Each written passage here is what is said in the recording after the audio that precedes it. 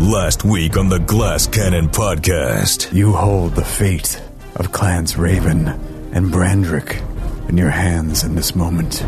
The only question is, what will you choose? After a parlay with the Queen. Perhaps, if it was fate that brought you here, then we will leave the decision to fate. The heroes put aside their misgivings. You have my word. Sense motive. Yep. And prepared to confront the king. All right. I'm ready when you are. I'm ready, man. Spells. But are they walking into a trap? Open the door. You open the door? Open the door. The adventure continues. We're back, baby. We're back, baby! Now.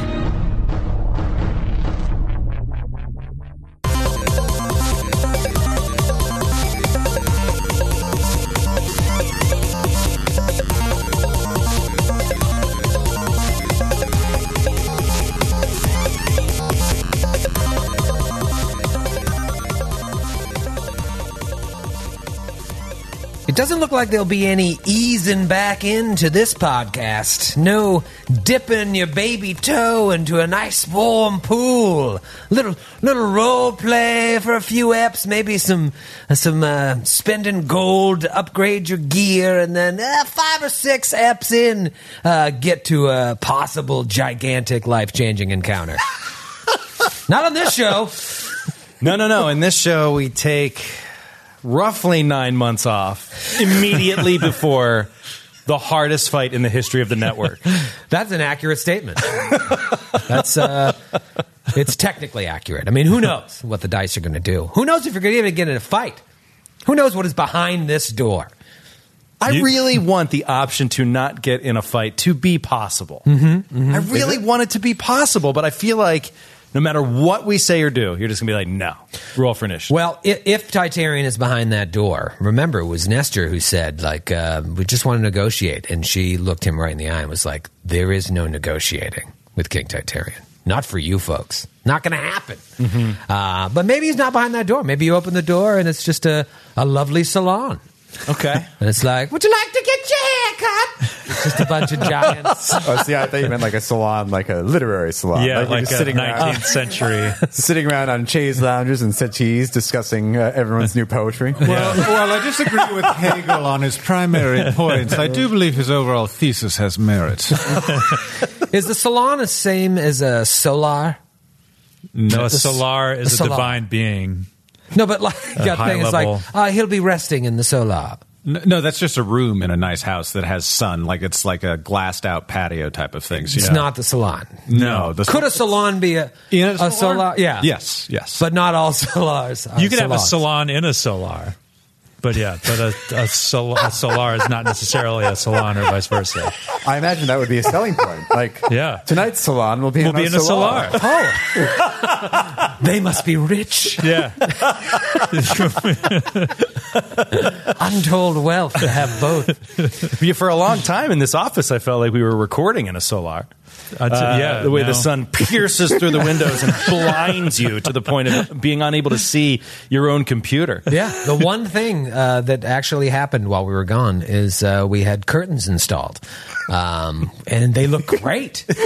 Not that we'll ever record a live stream in here again. But, man, it's nice to be able to block out that sun. How many years did it take us to get to the curtains? 2? Yeah, 2.5 years. 2 to start planning it. It is staggering, the curtain situation. Like, it is the most natural one of office planning, execution situations, because we did all this stuff without curtains, and then it got so complicated to get curtains because we had to move so much stuff to get them up there. Yeah, because the set's already built. Right, but then we were just so eager to get the A&A stream up and running that we were like, it doesn't matter in the winter because the sun's down by the time we go live anyway. But this is going to be a problem come daylight savings time. Whatever, we'll just roll with it. We'll figure it out. We got time. And then it was like, okay, well, now this is actually imminent. We have to figure it out. And as soon as we figured it out, and it was daylight savings was like the next week. Right. And the pandemic hit. And there was and we had bought everything. and nothing got installed for 8 months while we had already paid for it. Yeah, it was in like March. You were like, "Oh, do you want to come in and with me and we'll with the builders and help them put up the curtains?" And I was like, "I don't know if I'm really comfortable on the cusp of a global pandemic, like sitting in close circumstances with 3 strangers and you." Right. And then joke was on me as I got coronavirus in 2 weeks. Right. And none of them got it. Ha ha. Yeah. So we canceled, and then they finally got it done. Like, obviously, a matter of weeks before daylight savings was over, and we wouldn't have needed it anyway. Yeah, and they look great. Yeah, they do look great. Now they're all They do. open, and they'll be useless for a long time. By the time we come back in again in 2021, they will all have fallen off the wall. Yeah. That does tend to happen in here. Were you never particular about the color? Because when we installed the sound paneling in here, boy, there was discussion of swatches and panels. I felt like I was choosing my first sofa with my wife. Yeah, no. I was asked about the colors, and I really didn't overthink it. I was like, black is fine. Black is fine. The ones I wanted to get were like $45,000. So I was like, once I realized I couldn't get those, I was like, all right, black. Fine. Troy was like, all right, here's what we could do. Here's what I want to do. Bop, bop, skip it a doop. And then a little skip it up, and then a little of this, and then scoop, doop, doop. And I'm like, go through this like calculator, and I'm like, that's $9,000 per window. He's like, all right, black's fine. Just black out. Do you have expensive taste, Troy? I do, but I've always had expensive taste with a champagne wallet, but I hate spending money at the same time. So it's Champagne taste with a beer wallet. Champagne taste with a beer. What did I say? Beer taste with champagne wallet. I was like, champagne. Whoa, you've been holding out on us. Well, I've been saving up. He does live in Westchester. That's the best Chester I hear. How are the afternoons in the Solar? I moved it into my salon. Wait. Not a place. Not a Now it just doesn't work. Yeah, no, I do have expensive taste, but I don't like spending money. So I just like think about things that I would like and never get them. Amazing. He says, presiding over his wormwood tray. That was a gift from my wife. And I complain about it constantly. I mean, maybe it's good that you don't actually buy them because you do tend to complain about all of your things. My wife says I've been doing this a lot more lately. I have an opinion about everything. Now you're probably thinking to yourself, Troy, that's not new. But like everything, I can't eat an apple being like, that apple was terrible. She's like, can't you just eat it? Like, it's just an apple. I'm like, if you didn't like it, just feel that it's over. And I'm like, that apple was terrible. Throw them all out. Like, I don't know why. Maybe it's like, cut down the tree. Never eat an apple again. I think when you get older, you just have less tolerance. And I already had low tolerance to begin with. That's the thing. It's like, that's why old people tend towards the grumpy side. Like, you've had an experience of being ill for an extended period of time. Infirm, you can't do all the things that you normally could do to make you happy or relieve stress. And so I think that's what happens is you start taking it out on everything. And that's what happens to old people because their bodies start to break down and like they can't golf or go swing dancing or What amazing examples. Or parachute into Normandy or whatever they did in their youth. And then they just get mad at everything. Troy showed this elderly charm to me yesterday. Matthew saw me for the first time and was like, Grant, you look great. And then Troy walked by and went like, you look sick. You look sick.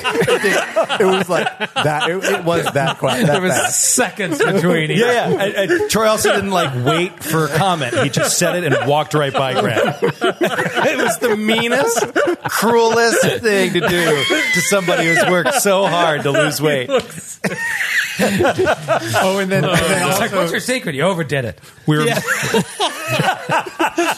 We were moving some things around, and Joe was like, we have 2 people here normally because this side's heavier, and we have 1 person here because it's lighter. Why don't you get that side, Grant, since you lost all your strength? I did say that. Like, come on. It rubs off.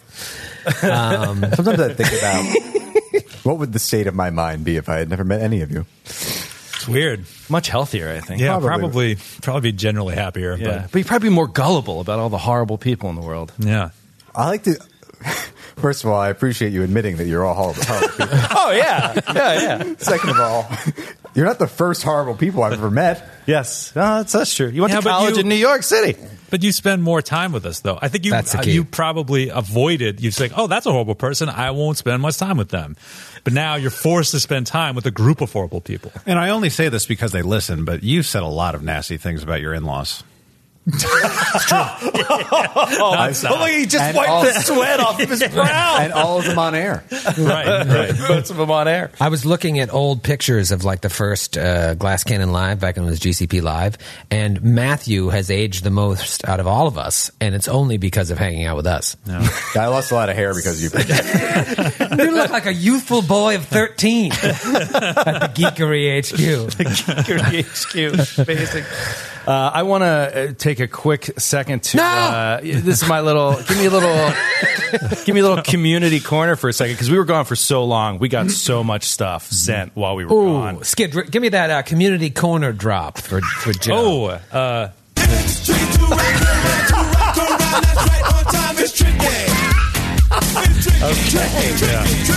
It's tricky to go through all the stuff that we got. There's so many. That's a transition. Good transition. Good transition. Yeah, we got so much stuff, and thank you to everybody that sent us this stuff. I mean, we got cigar box dice rolling trays. We got masks. We got books. We got just amazing. No beer though. No craft beer. Cookies. We got cookies. We got cookies. I think I was just going to say it was probably wise to not send beer because you didn't know when we'd be here. It would spoil. Yeah, but then people said cookies. Right. All right. Well, beer would be better than cookies, I guess. The cookies were walking out the door when they came in there.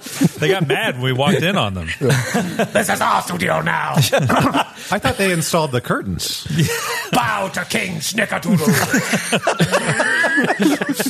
Anyway, I just wanted to highlight one real quick that jumped out to me. A young man named Theo. Hi, Theo. Living in Alfred Station, New York, who is 12 years old. Oh. And listens to our podcast in the car with his dad. Loves playing role-playing games. And it really jumped out to me because that is when I was at my height of loving role-playing games. I was 12 years old. It was my favorite thing to do with my friends. It was the absolute best. And Theo just started playing and getting into it. He got the D&D 5e starter set for his birthday and was very excited. Troy, be nice. He's 12. I already stopped my Theo Huxtable jokes I was going to make. Yeah, that wouldn't work. Anyway, he says, I love your podcast. I think it's hilarious, though you shouldn't swear so much. That's at me. That's at me specifically. Yeah. Not at you guys. He says, my favorite was Lork the Orc, and I wish Feyraz's revive spell worked on him. I also like Baron, who is a kick-butt gunslinger. Oh, wow. That's what they say about And then this is my favorite part. Well, two favorite parts. I recently had a dream where I gave you, talking to me, a 20-sided die where there was another 20 instead of a 1. So it was a 10% chance of a crit instead of a 5%. What a great chance. gift. That's an amazing die. Way better die than the ones I have. The third-party die. And then he finishes off with probably the best last line I've ever gotten in a letter here. I hope you rip out all the Storm Tyrant's teeth for killing Lork. Well done, Theo. And thank you to Theo's dad, who said he properly gatekeeps which episodes he listens to. I was going to say, it's a pretty progressive dad. Yeah. He said, very lax in the car. Yeah. To quote his dad, Chris, some of that Ergothoa BS would have prompted questions I was not prepared to answer. So great letter, guys. Thank you, Theo and Chris, so much. And thank you to everybody that sent us stuff while we were gone. Thank you, everybody. Yes, thank you. It was like Christmas morning when we walked in. Let's talk about this show that we're doing here. Obviously, we jumped right back into the fire, and it's happening here. You know that big stuff's about to go down, and when big stuff tends to go down on the show, fortune does not favor the PCs in the past. Let's look back at the Urathosh fight, for example. Della, Amla, gone. The Skirkatla fight, Pembroke, Feyraza, gone! And now, whatever's behind this door, one of these doors is going to lead to the king. Let's talk about level of fears, level of nervousness. What are you thinking going in? You have the floor. I'm definitely scared. I just think over this break, I was just been talking with people, like doing on Twitch streams and everything about the characters that I've lost, especially Pembroke. Like, I really miss Pembroke, and that's really brought So do I. home. Me too. Over this break, and so that's all I've been thinking about is the character like Galabras and Pembroke and everything that I've lost, that we've all lost, and all Lorik and Della and everybody else.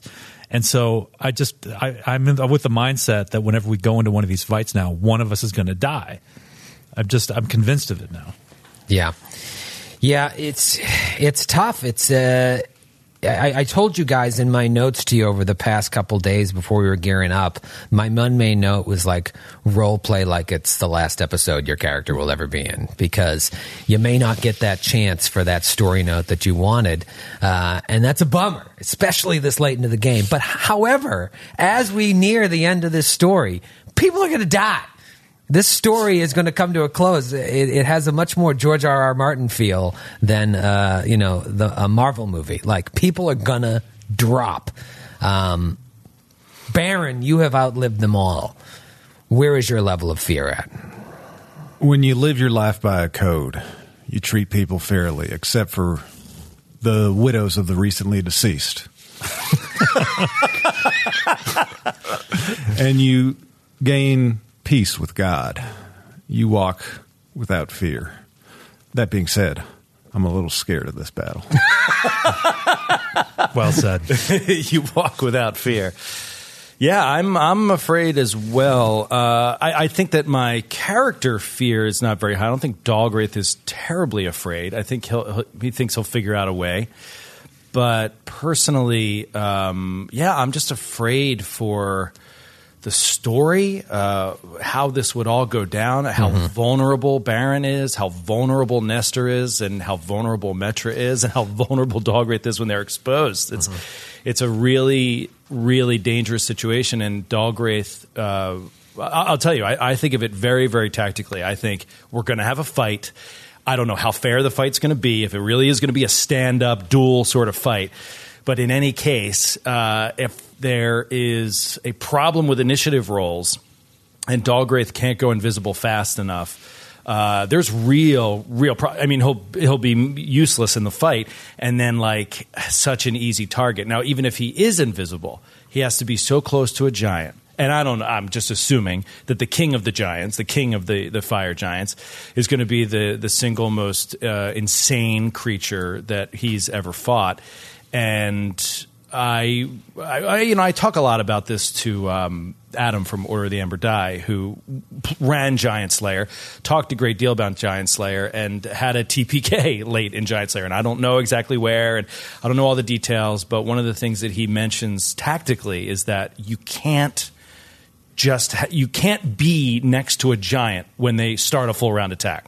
Like, even at full health, you are at risk of permanent death if you are just even next to them. That's how brutal they are. So it really, and this is the one thing I like about it and why I do have a little bit less fear, is because it really is the roll of the dice. Yeah. It really, I mean, if they crit, if they hit every attack in a round, I mean, you're just done. I think I'm more scared about Baron than anything else, to be honest, though.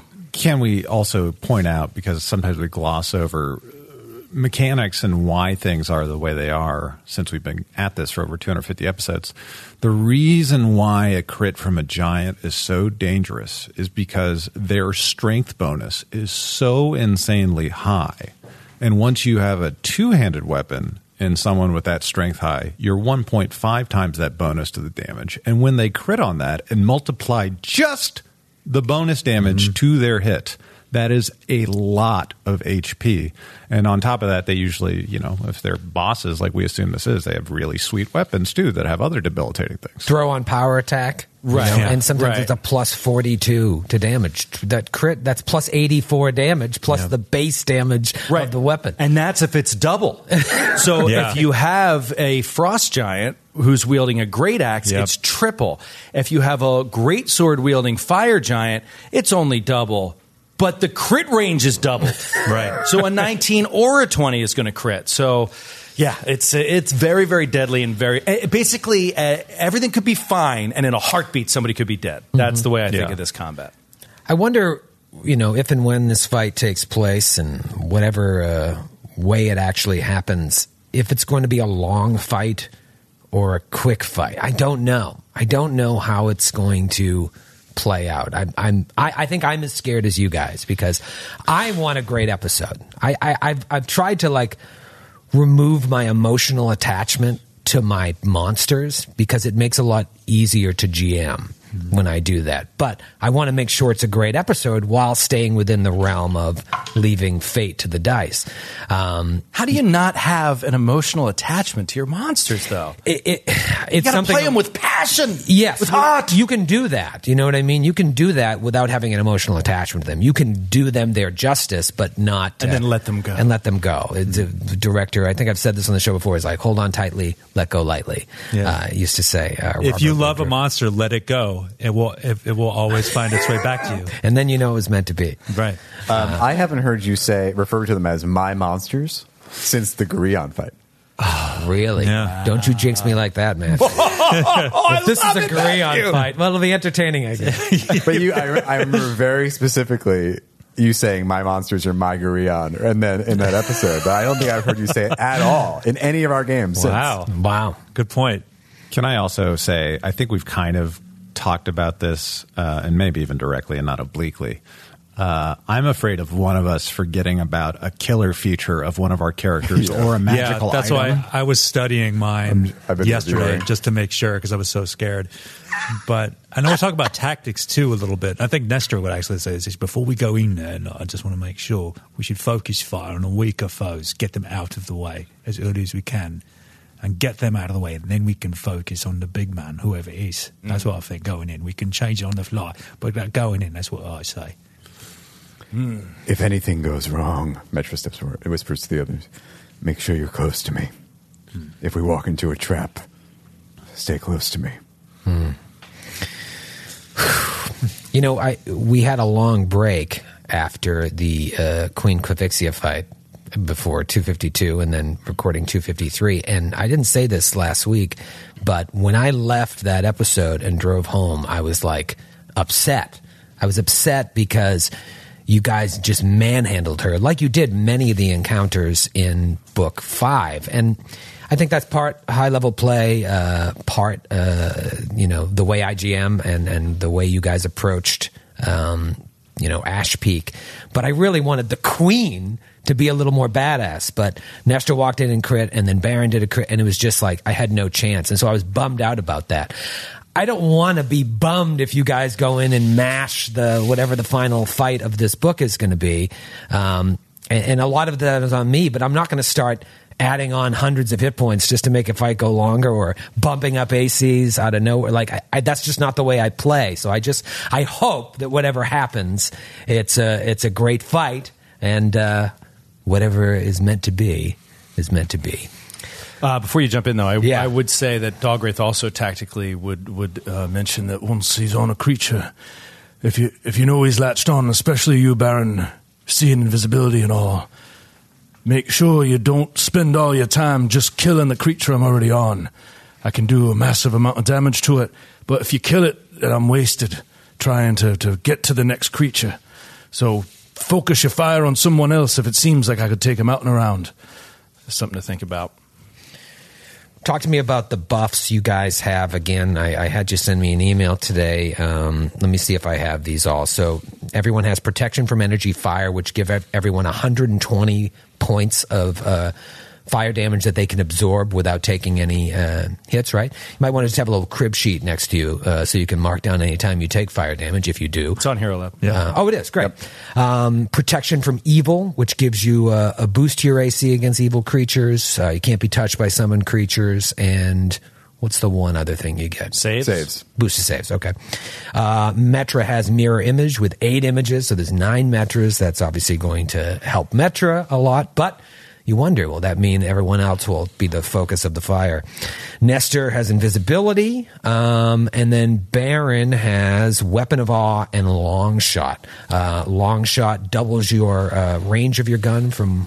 No? Adds 10 feet to it. So I am at a disadvantage compared to when Lawbringer was my gun. Now that I'm back on Della, amplified as it may be with the Spider, I have a range of only 30 feet, which is, again... to echo the Order of the Amber Die folks Joe was referencing earlier, a huge difference in a fight with the giant to be able to be 30 feet versus 40 feet away and hit against touch AC. For sure. And especially if you want to get up close and deadly, it just changes what you have to do tactically. Yep. And Weapon of Awe, what does that do? Weapon of Awe is going to give me +2 sacred damage, I believe, on all of my attacks. The other spell I tried to cast last week was Wrath, which requires you to select a target in order for it to have effect. Yes, Weapon of Awe transforms a single weapon into an awe-inspiring instrument. It wasn't before. The weapon gains a +2 sacred bonus on damage rolls. And if the weapon scores a critical hit, the target of that critical becomes shaken for 1 round with no saving throw. No saving throw. Let's get down to business here. I'm going to go ahead and reveal what is on the other side of this door, and then we're going to have a little chat. You mean us or the characters? Let's see what happens.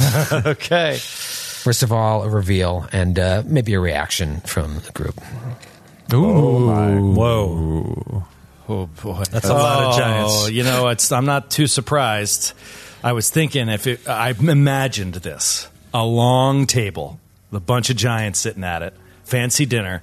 And in order to have that for giants, the room would have to be enormous to have a long table with a dozen giants sitting at it.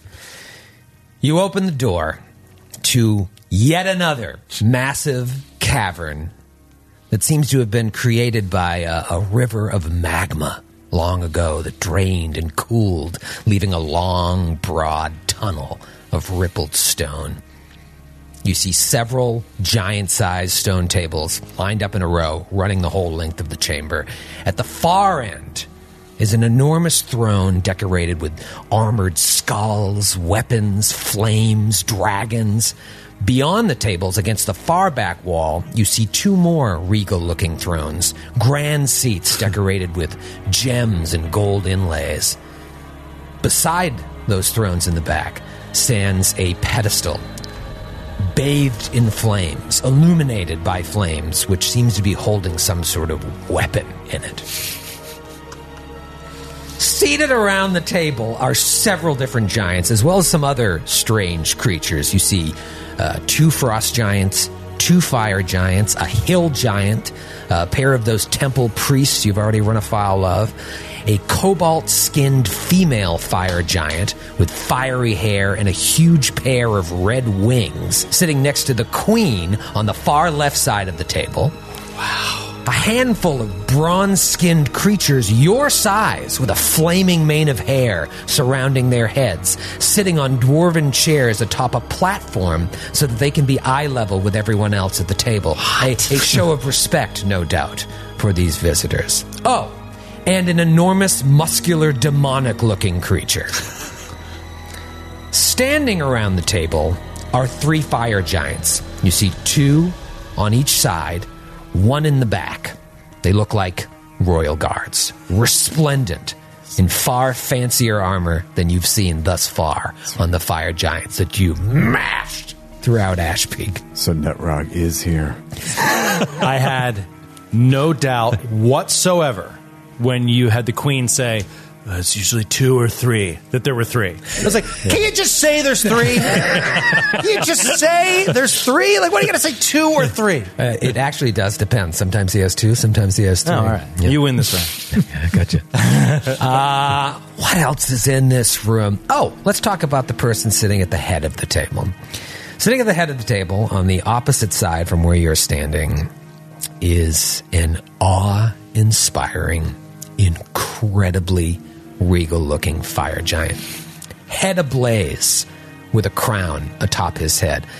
You know, let me just go through what some of these creatures look like with the old Roll20 Shift Z.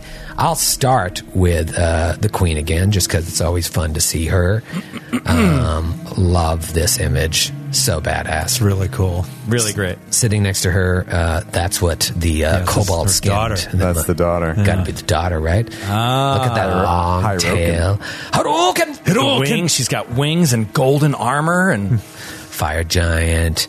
A female fire giant. What is that weapon? She's got a pair of curved spiked shields. That's what it is. It's spiked shields. Wow. Then you see a frost giant. Oh, that's cool art. Female. That is cool art. Across the table, a male frost giant. Yeah. Classic. Yeah. Check out Saw this. a lot of those in Skiergard. Whoa! Check out that hill giant. Isn't that great? That is great.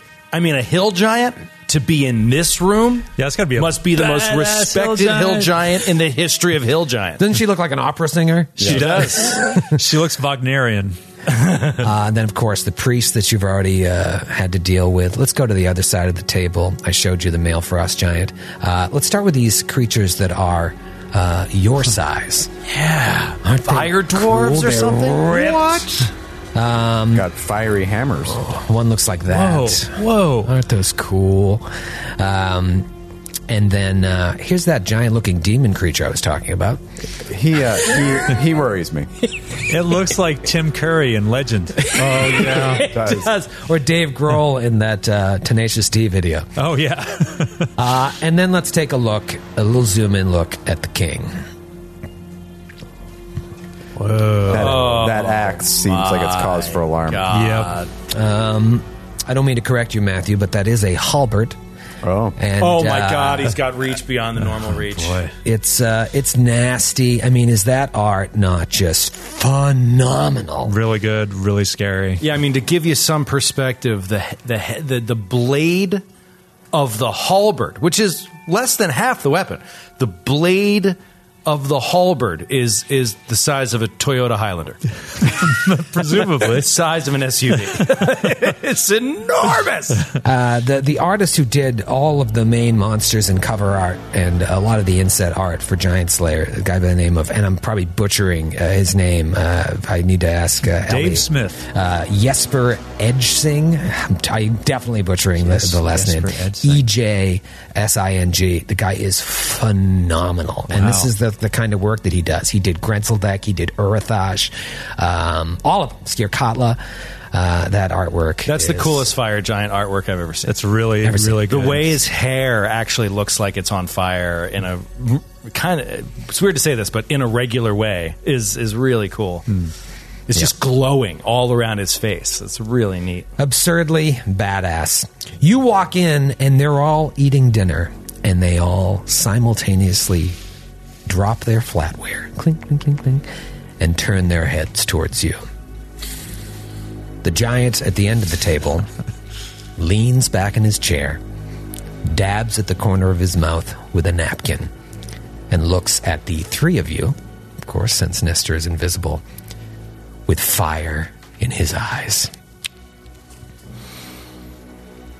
As much as I have the utmost confidence in my defenses here, I'd be lying if I thought we'd never meet.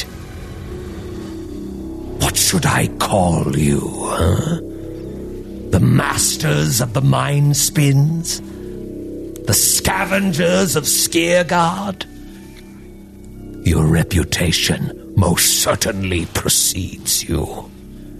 He turns to his guests. He says, I apologize for this intrusion, but believe me when I say you picked a most opportune time to behold the awesome might of Clan Brandrick in action. If tonight does not convince you of an alliance, then, my most esteemed guests, nothing will. For standing before you are the murderers of Urathash, High Priest of Mindorhall, the slayers of Skierkatla, the immortal Jarl, and former queen of the Skierkarling tribe of Frost Giants. These are but a few of their accolades. Unlike the rest of the small folk who will cower and be crushed under the might of the Storm Tyrant's army as it marches across Galarian, these three have breached the very defenses of my great stronghold here at Ashpeak. He slams his fists on the table. I will forgive you that transgression for the opportunity you are providing me here. Who are you really? And what do you have to say before we end this once and for all? I'm Baron Ashpeak, King Titarian. This is Nestor Coin. Don't. Roll for initiative. Take that back.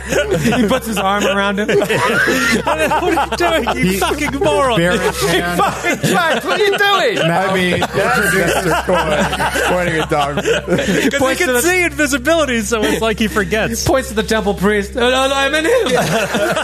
You're doing this, Coin, right? We had an inside man. Yeah, that's our fifth columnist over there. Get him, Nestor. Get him. I'm sorry, I misspoke. Dalgrick Deathbringer and Metra Narn are my accompaniment this evening. King Titarian, I offer you greetings from the small people of the world. As the chief defender and sheriff of Trunau, modern-day descendant of the Ash Peak clan, and heir by blood to this mountain, I offer you two options. Negotiation between our people to work towards a peaceful and auspicious future. With our... Let me finish, goddammit. With our citizens working hand in hand so that all may prosper. Or a gruesome death which we will administer with no pleasure but extreme prejudice. I'll have your head on a plate or your signature on a treaty. One of those two things will happen today. It's your choice, bucko. Leans back in his chair, folds his arms, looks right at you. You're a mile and a half away at the end of the table. It's like that scene in Batman when Bruce Wayne and Vicky Vale go on a date. It's like, did you pass the salt? He's like, Ash Peak. Oh, yes. We know all about you. The great oracle of the mountain, perhaps the very oracle who spoke to your now gone people long ago, spoke often to my queen. He looks at Quivixia. Of you. I learned early on not to question my wife's devotion, so we prepared for you and your elite fighting team, Ash Peak. Yet here you stand. How fitting for you to return to your ancestral home, the last living Ash Peak, to die where your forebears were wiped out by our kind a generation ago. If only you had arrived at Ash Peak before us. You could have marveled at the dwarven craftsmanship of your ancestors, gathered the treasures they left behind, and for once in your miserable life, perhaps learned who you really are. But we got here first, dwarf. We destroyed your temples, razed your monuments, used your treasures to fuel our war effort, and most importantly, took your ancestors' armors and weapons to forge them and make them useful to us. You see that weapon that your hand is struggling to hold as your fate becomes clear to you? We found many like it, deep below the mountain. I had only heard of them in legend, yet now they were in our possession, along with notes and blueprints on how to create them. The Storm Tyrant was quite pleased when I shared all this with him. And as a token of his appreciation, we were allowed to keep what we found, which we then melted down, reshaped, and forged in fire to ensure Clan Brandrick's dominance forever. From the back of the room, Titarian's captain, most likely he's dressed differently than the other two, steps forward. He's wearing sick-looking armor. Is this Hagen? Might be Hagen. It's got to be Captain Hagen. Armor looks to be relatively newly forged. He steps over to the pedestal of fire in the back. He doesn't pull out the weapon that you can see from there, but he reaches his hand in and pulls out something else. A giant gun. Oh, what? Captain Hagen here appropriately called it World's End. Perhaps we can take what you've got there from your lifeless hand, melt it down, and give it to my slag giants so that they may add to its power. He snaps his fingers, and the fire giant guards start moving the tables out of the way, and the guests arrange themselves along the side walls. Titarian stands up, cracks his knuckles and his back, and you hear the sound echo throughout the room. Throughout the room. I think they call it Echoes throughout the room. I think that's called a Freudian slip if there ever was one. He looks over at the two other fire giants that were sitting at the table with him. They're now backing up towards the wall, and he's like, Jervis, Odelia, you have always served me well. Though you may wish to do me honor by joining in to this inevitable battle, I order you to stay back. I'll have a fair fight. 3 versus 3. Myself, Captain Hagen, and Lieutenant Nutfrog.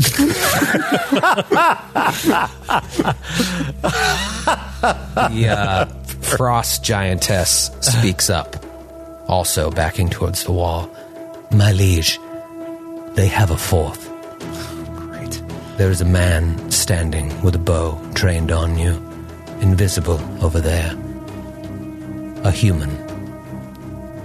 He snarls and looks in the blank space where Nestor Coin is. Who says this? The frost giantess. Thank you, Maja. I should have known. That trickery may have worked elsewhere in Ash Peak, but it will fail you here. 4 versus 4, then. Lieutenant Slesbog, you're up as well. You're in. My royal guard versus the 4 of you. Know this, small folk. I will give your heads to Volstis, but out of respect for your martial prowess, I will return your bodies to the ground. All but the human. They will be eviscerated. Just know this, Titarian. You should see Skid's face. What'd I do? Just know this, Titarian. I may have been by birth given the legacy of this place. In name, I may be an Ash Peak, but I was raised a Red Heart. And I spread the legacy of the Red Hearts to all the small folk who've seen us defeat your people one by one. You talk about giving a great display to these diplomats. We've already let them know that we can beat you. And even if we fall here, the rest of us will fall on you like a grim wave and will take away everything you have ever stolen from us because you can't build shit. And you ain't worth more than a pile of it.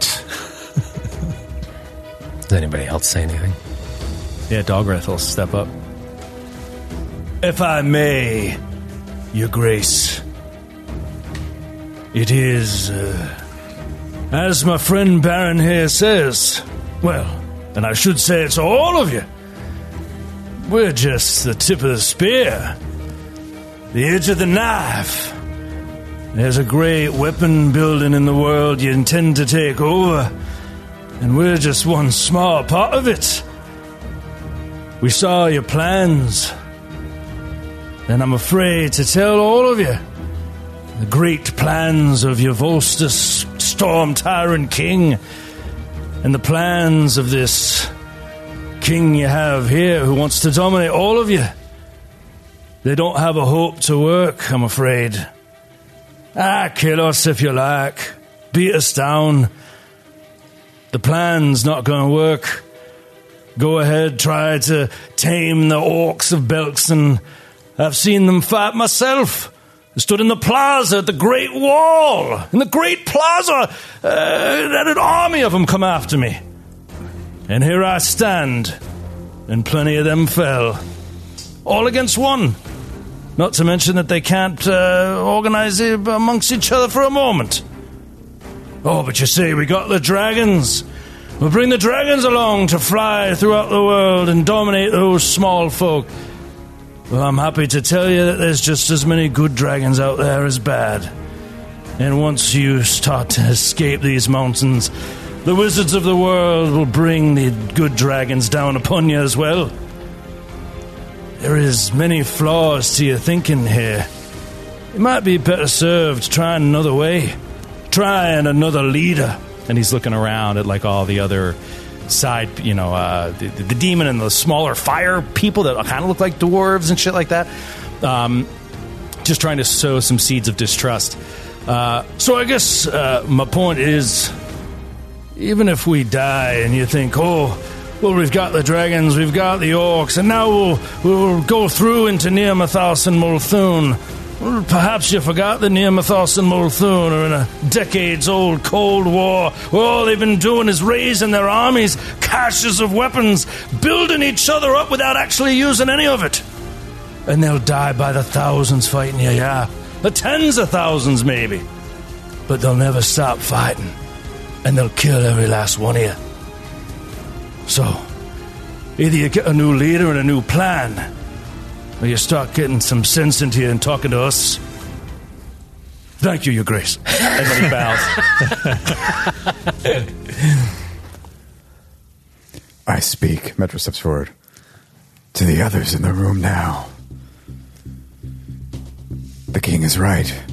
It is a most auspicious occasion that you are here to witness King Titarian's folly.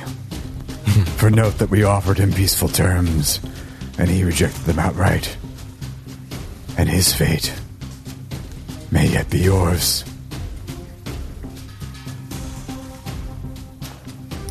Does Nestor say anything? Is invisible?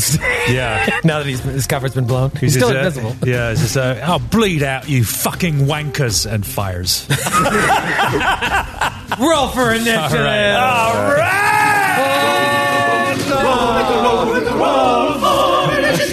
Wait a minute. I am more scared now than at the start of the episode. Why? I just am now that it's actually happening. Yeah, I'm like, oh, wait a minute. This is messed. Now that Nestor can be seen by this frost, whatever. She's not funny. Oh, well, shit. Holy shit. I just rolled 3 natural 20s in a row for initiative. Come on. 3 natural 20s and a 16. Sense motive. Sorry. It's a total lie. I did 3 nat 20s with my crystal blue. I was going to go with neon green tonight, but when I walked into the studio, I rolled it and the 20 came up, and I was like, don't want to waste it. Oh man, well, there it went. 3 try, boys. nat 20s, but you guys probably have higher initiative bonus. No? Oh, the higher initiative bonus. Yeah, but not. Well, I don't know. I rolled terrible. How terrible? What did you get, Dalgrith? I got a 19. Nestor Coin. Nestor got a 24. 24 for Nestor. Metronon. 25 for Metro. What is your initiative bonus? +9. +9. All right. And what about Baron? 22. Ooh, low roll, Baron? Yeah, 7. Not awful, but it's below optimal for sure. This is happening. Oh, God.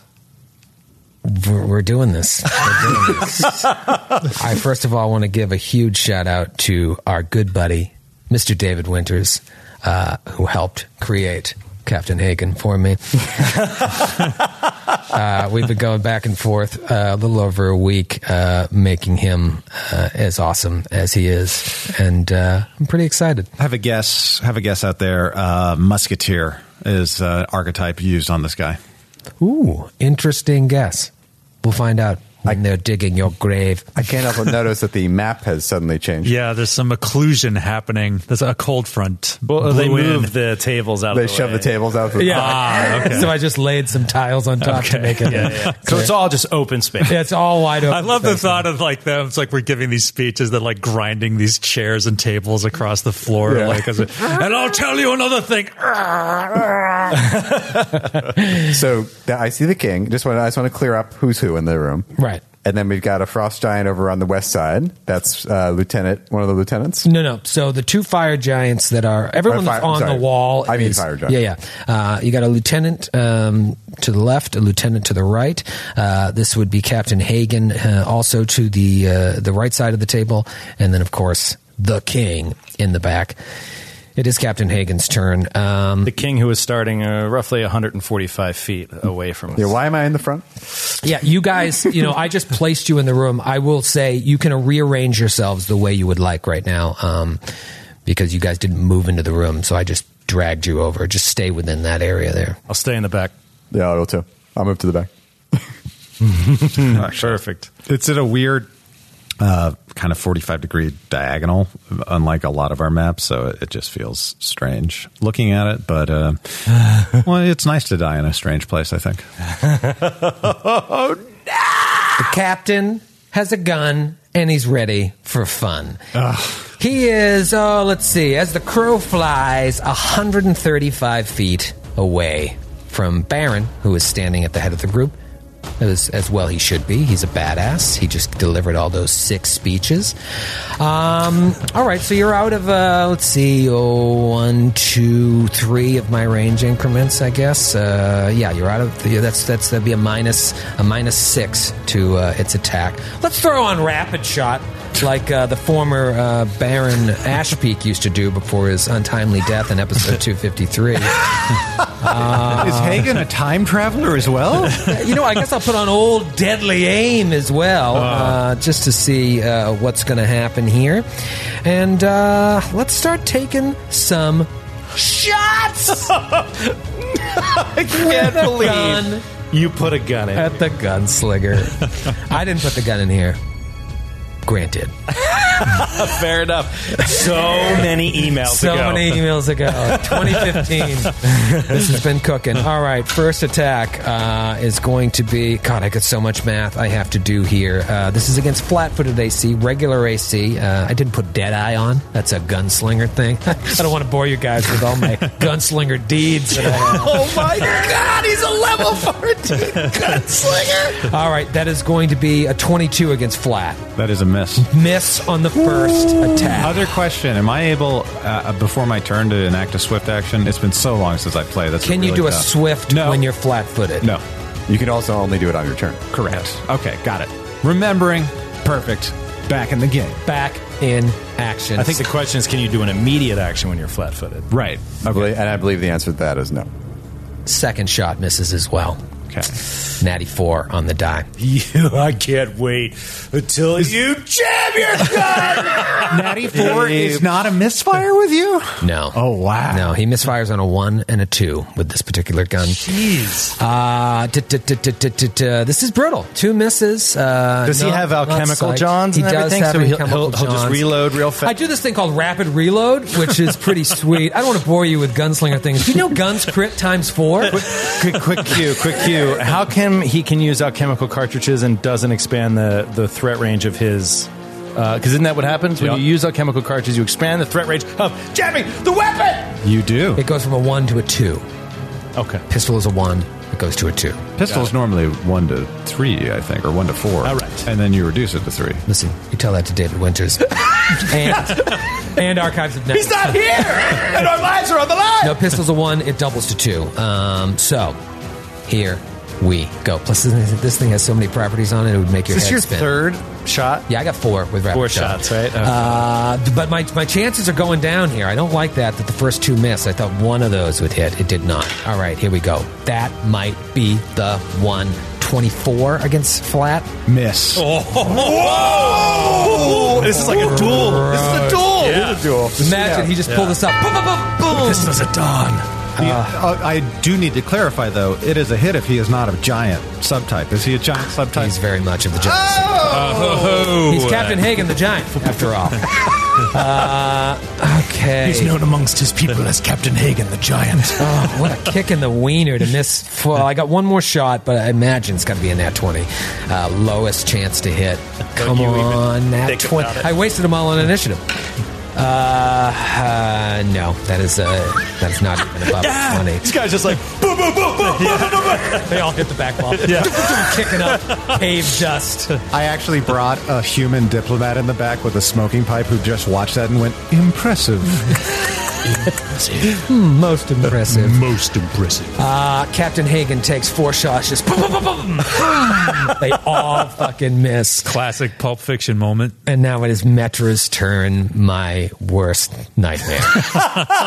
Okay. Metra is, given that there's a gun in the fight, Metra is going to cast Particulate Form on all of us. Yes. Okay, talk to me about Particulate Form again. All of our bodies turn into, we're composed of now countless particles that separate and reconnect to remain whole. So we all gain fast healing 2. We are immune to bleed, critical hits, sneak attacks, and other forms of precision damage. Oh, huge. And for how long? This will be for 14 rounds. Oh, wow. And might go 14. So any of you are in trouble, you remember you can dismiss the effect as a swift action. You will immediately regain 5d6 hit points. But you lose all of the immunities. Oh, I'll definitely do that. Okay. And then with the Quicken Metamagic Rod... I got so many choices here. Hold on a second. The Quicken Meta, just to keep you honest, that has 3 uses a day? Yes, I've used 1. Okay, so we got 2 left. Okay. 2 left. Okay. Yikes! Make sure you save one, because this isn't like the final combat. I know. Okay. Oh, man. The rod. I'm just kidding. This is the final combat. Use them both immediately. Is it? So then Metra will then use the Quicken Metamagic Rod. Oh, I have so many ideas. Dude, I would not play anymore.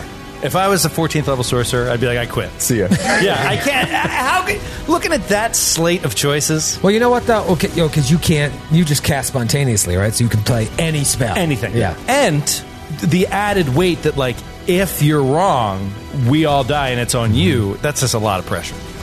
Yeah, that is a lot of pressure. Thanks, Joe. Yeah. This is a monumental decision you're about to make, is what he's saying.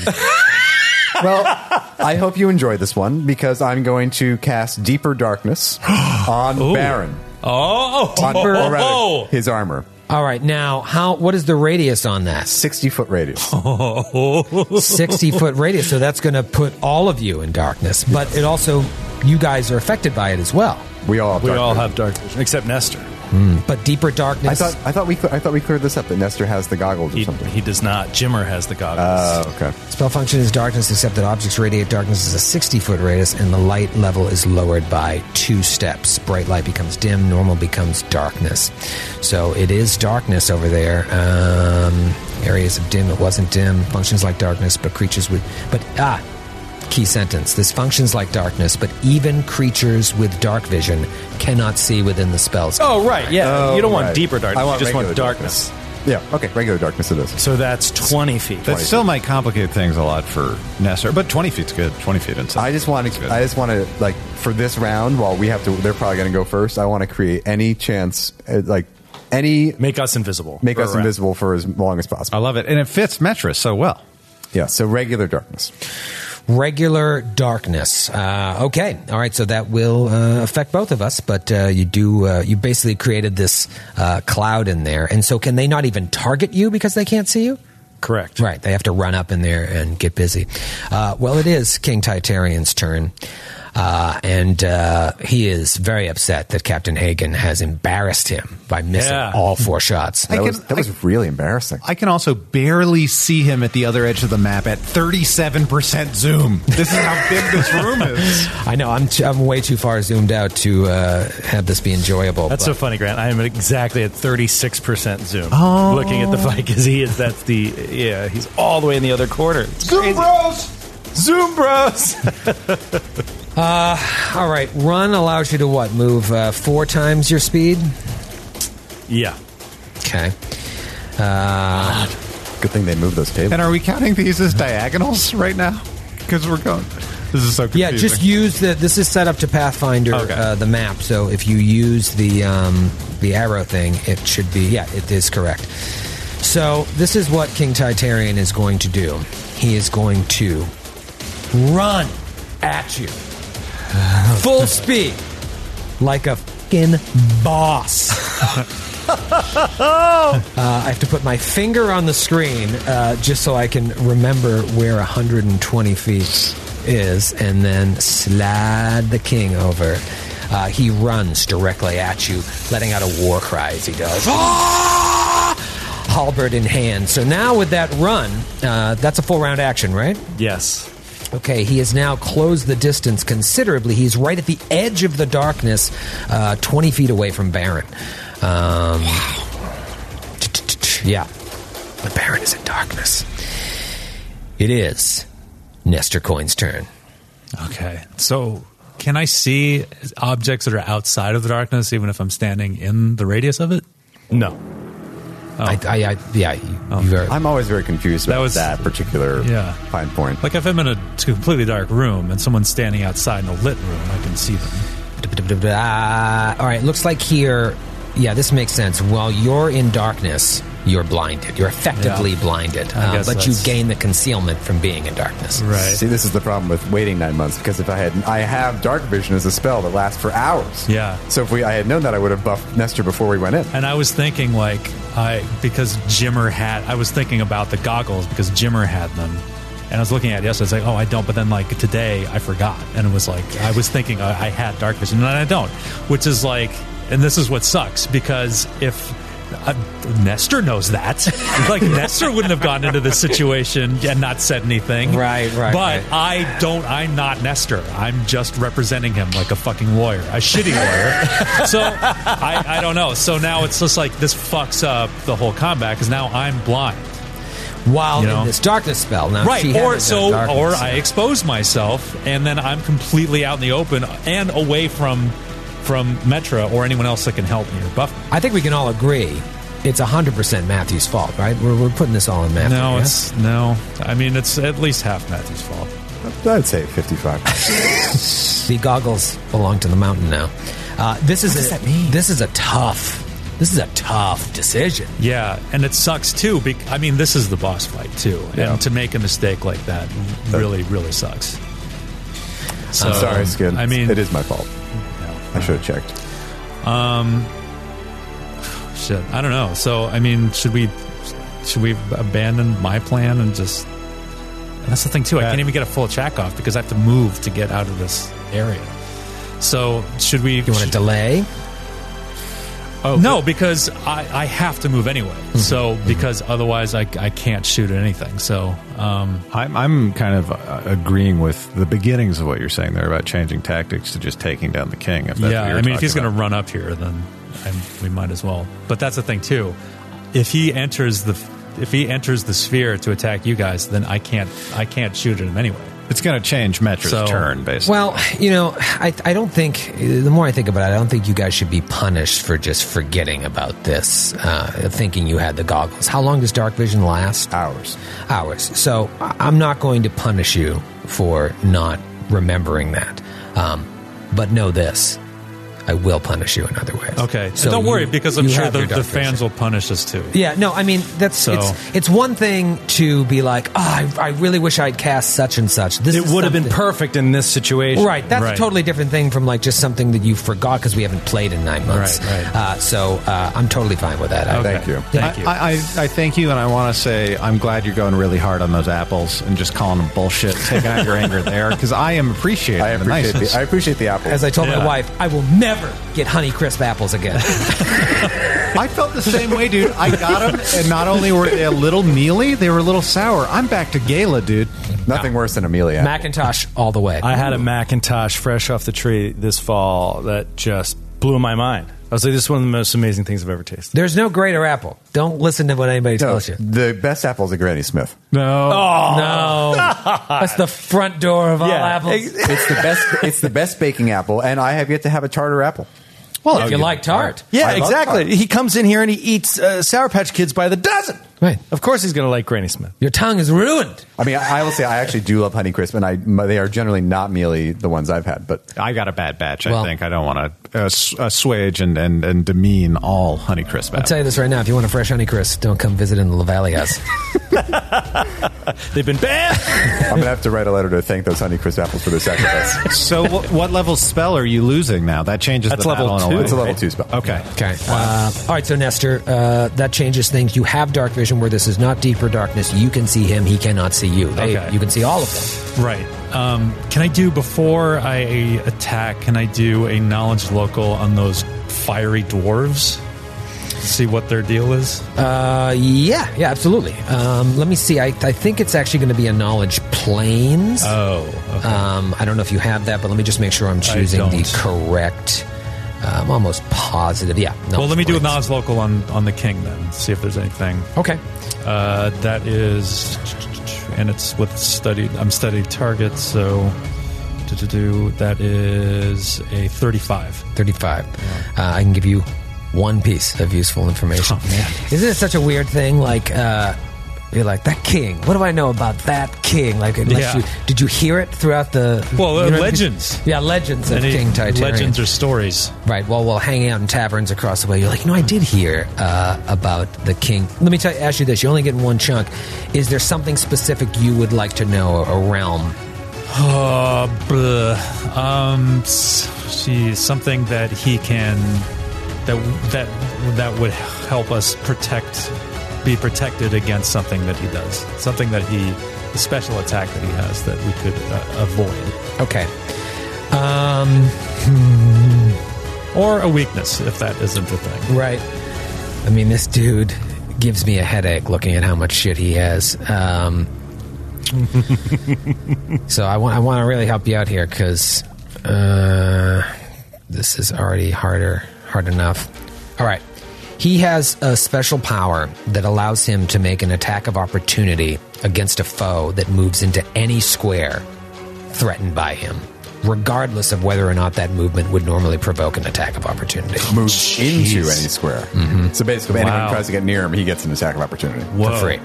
That's truly awful. Okay, so you just see something in his gait or heard something about him in the past. I think it's more with Nestor because the studied target, there's just something about him, like studying him. It was just like I can see something in the way that he moves or carries himself that I would guess that. So his archetype. I don't know why everyone isn't building this archetype. I've never heard it. I'm sure some of you had of what he is. Of what class? I'm not going to tell you. I'll tell you next time. Okay. So Nestor shouts that out in Galarian terms. And I am going to... All right, so study target, and I'm going to do a full attack. First off, many shots. Come on. Ooh, okay, that is 37 to hit. 37 hits. Okay. 37 just hits. I'll be like... Just scrapes past. That's 59 points of damage. Oh, that's that many shot, too. Yeah. Oh, yeah. Yeah, okay. With sneak attack? With sneak attack. So, okay. So, second attack. So now you're technically visible, even though you're in the darkness. Yeah, the invisibility is dispelled, but I'm still in darkness. So you still get the sneak attack, right? Yes. Yeah, actually, yeah. Oh, that's true. Okay, so second attack is a 36. 36 is a hit. Okay. And let's see. That is another 33 points of damage. Okay, and this is all regular physical? That is 4 points of electricity, seven total points of electricity. Okay. And final attack, the one that always misses. Yep, that misses. 20. Okay, hell of a start though. Against the king. Chip it away, dude. You gotta do it. Jeez, the bold king who rushed into battle. It is Baron Ashpeak's turn.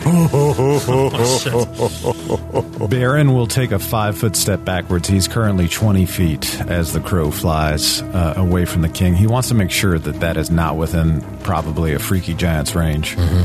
Freaky giant. Takes that 5-foot step back, does a swift action, raises his hands to the heaven through this mountain's crust and says, Torag, it is time now to stand against the forces of Zerzvater. Lend me your strength. Lightning crackles through his armor as he is given baby! a judgment of sacred protection. Awesome. He's such a hero, dude. You better live. Better live. I would like to. You're still alive. I know Matthew's trying to kill us all, but you better live. And he will unleash a full attack action against the king. Hopefully he doesn't have bullet protection. If you crit 3 times, you can just kill him. Let's hope. Round 1. Question for you. Oh, no. If the creature has low light vision or dark vision, can he see you? Yeah. Yes. Okay, so no sneak attack damage. He has dark vision? He would have taken sneak attack on the first one because Nestor was invisible. Right. Yeah. King Titarian has dark vision? Well, that changes things. No shit! So you can ballpark it. What is your sneak attack damage? It's 46. Okay, so the first one would have went through, and the second one... Yeah, first one went through, and then the third one would probably have been, we'll say 6. 46. Okay. So not a lot, but he can see you. Yeah. So take that into account, Baron. You're hidden. You're going against touch AC anyway. Beautiful. 18 on the die. That's a 34 against touch AC. That is a hit.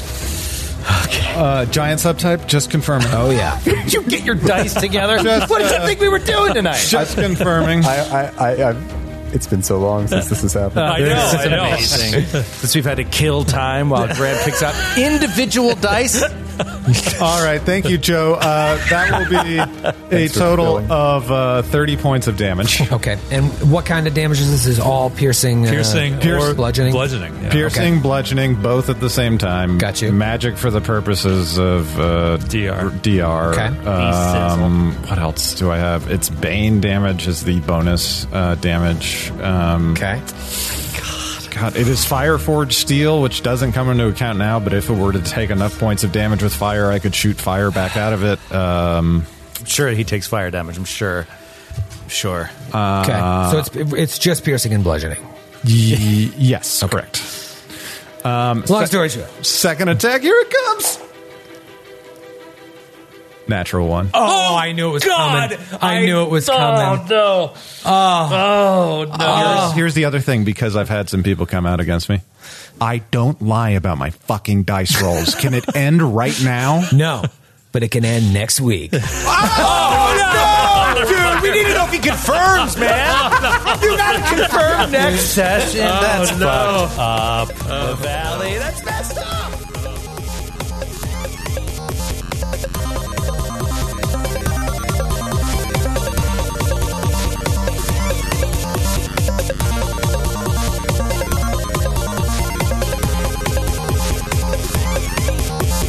The Glass Cannon Podcast is a Glass Cannon Network production and is an officially licensed partner of Paizo Incorporated.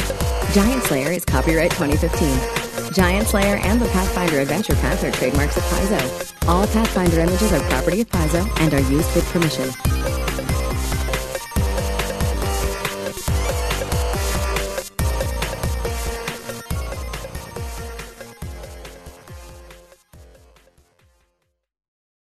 Welcome to a journey into the heart of the Texas Renaissance Festival, the nation's largest and rowdiest celebration of medieval fantasy. But what lurks beneath the facade of tights and turkey legs? Well, we dove deep into the empire to uncover a history marred by mystery and misconduct, murders, assaults, and other crimes that tarnish its legacy. This isn't just a fairy tale, it's a cautionary tale of power, fantasy, and the consequences that follow when they all collide. Search for Crime Waves Renaissance Texas on Apple Podcasts, Spotify, or wherever you're listening now. In the 1970s, John Todd burst onto the evangelical scene with a shocking tale. He claimed to be a former witch, involved in a then unheard-of secret organization called the Illuminati, and urged Christians to prepare for a violent world takeover. First of all, the number one weapon in everybody's home should be a 12-gauge pump shotgun. Hear the amazing story of one of the originators of the modern-day conspiracy theory. From Magnificent Noise and Sony Music Entertainment, this is Cover Up, the Conspiracy Tapes.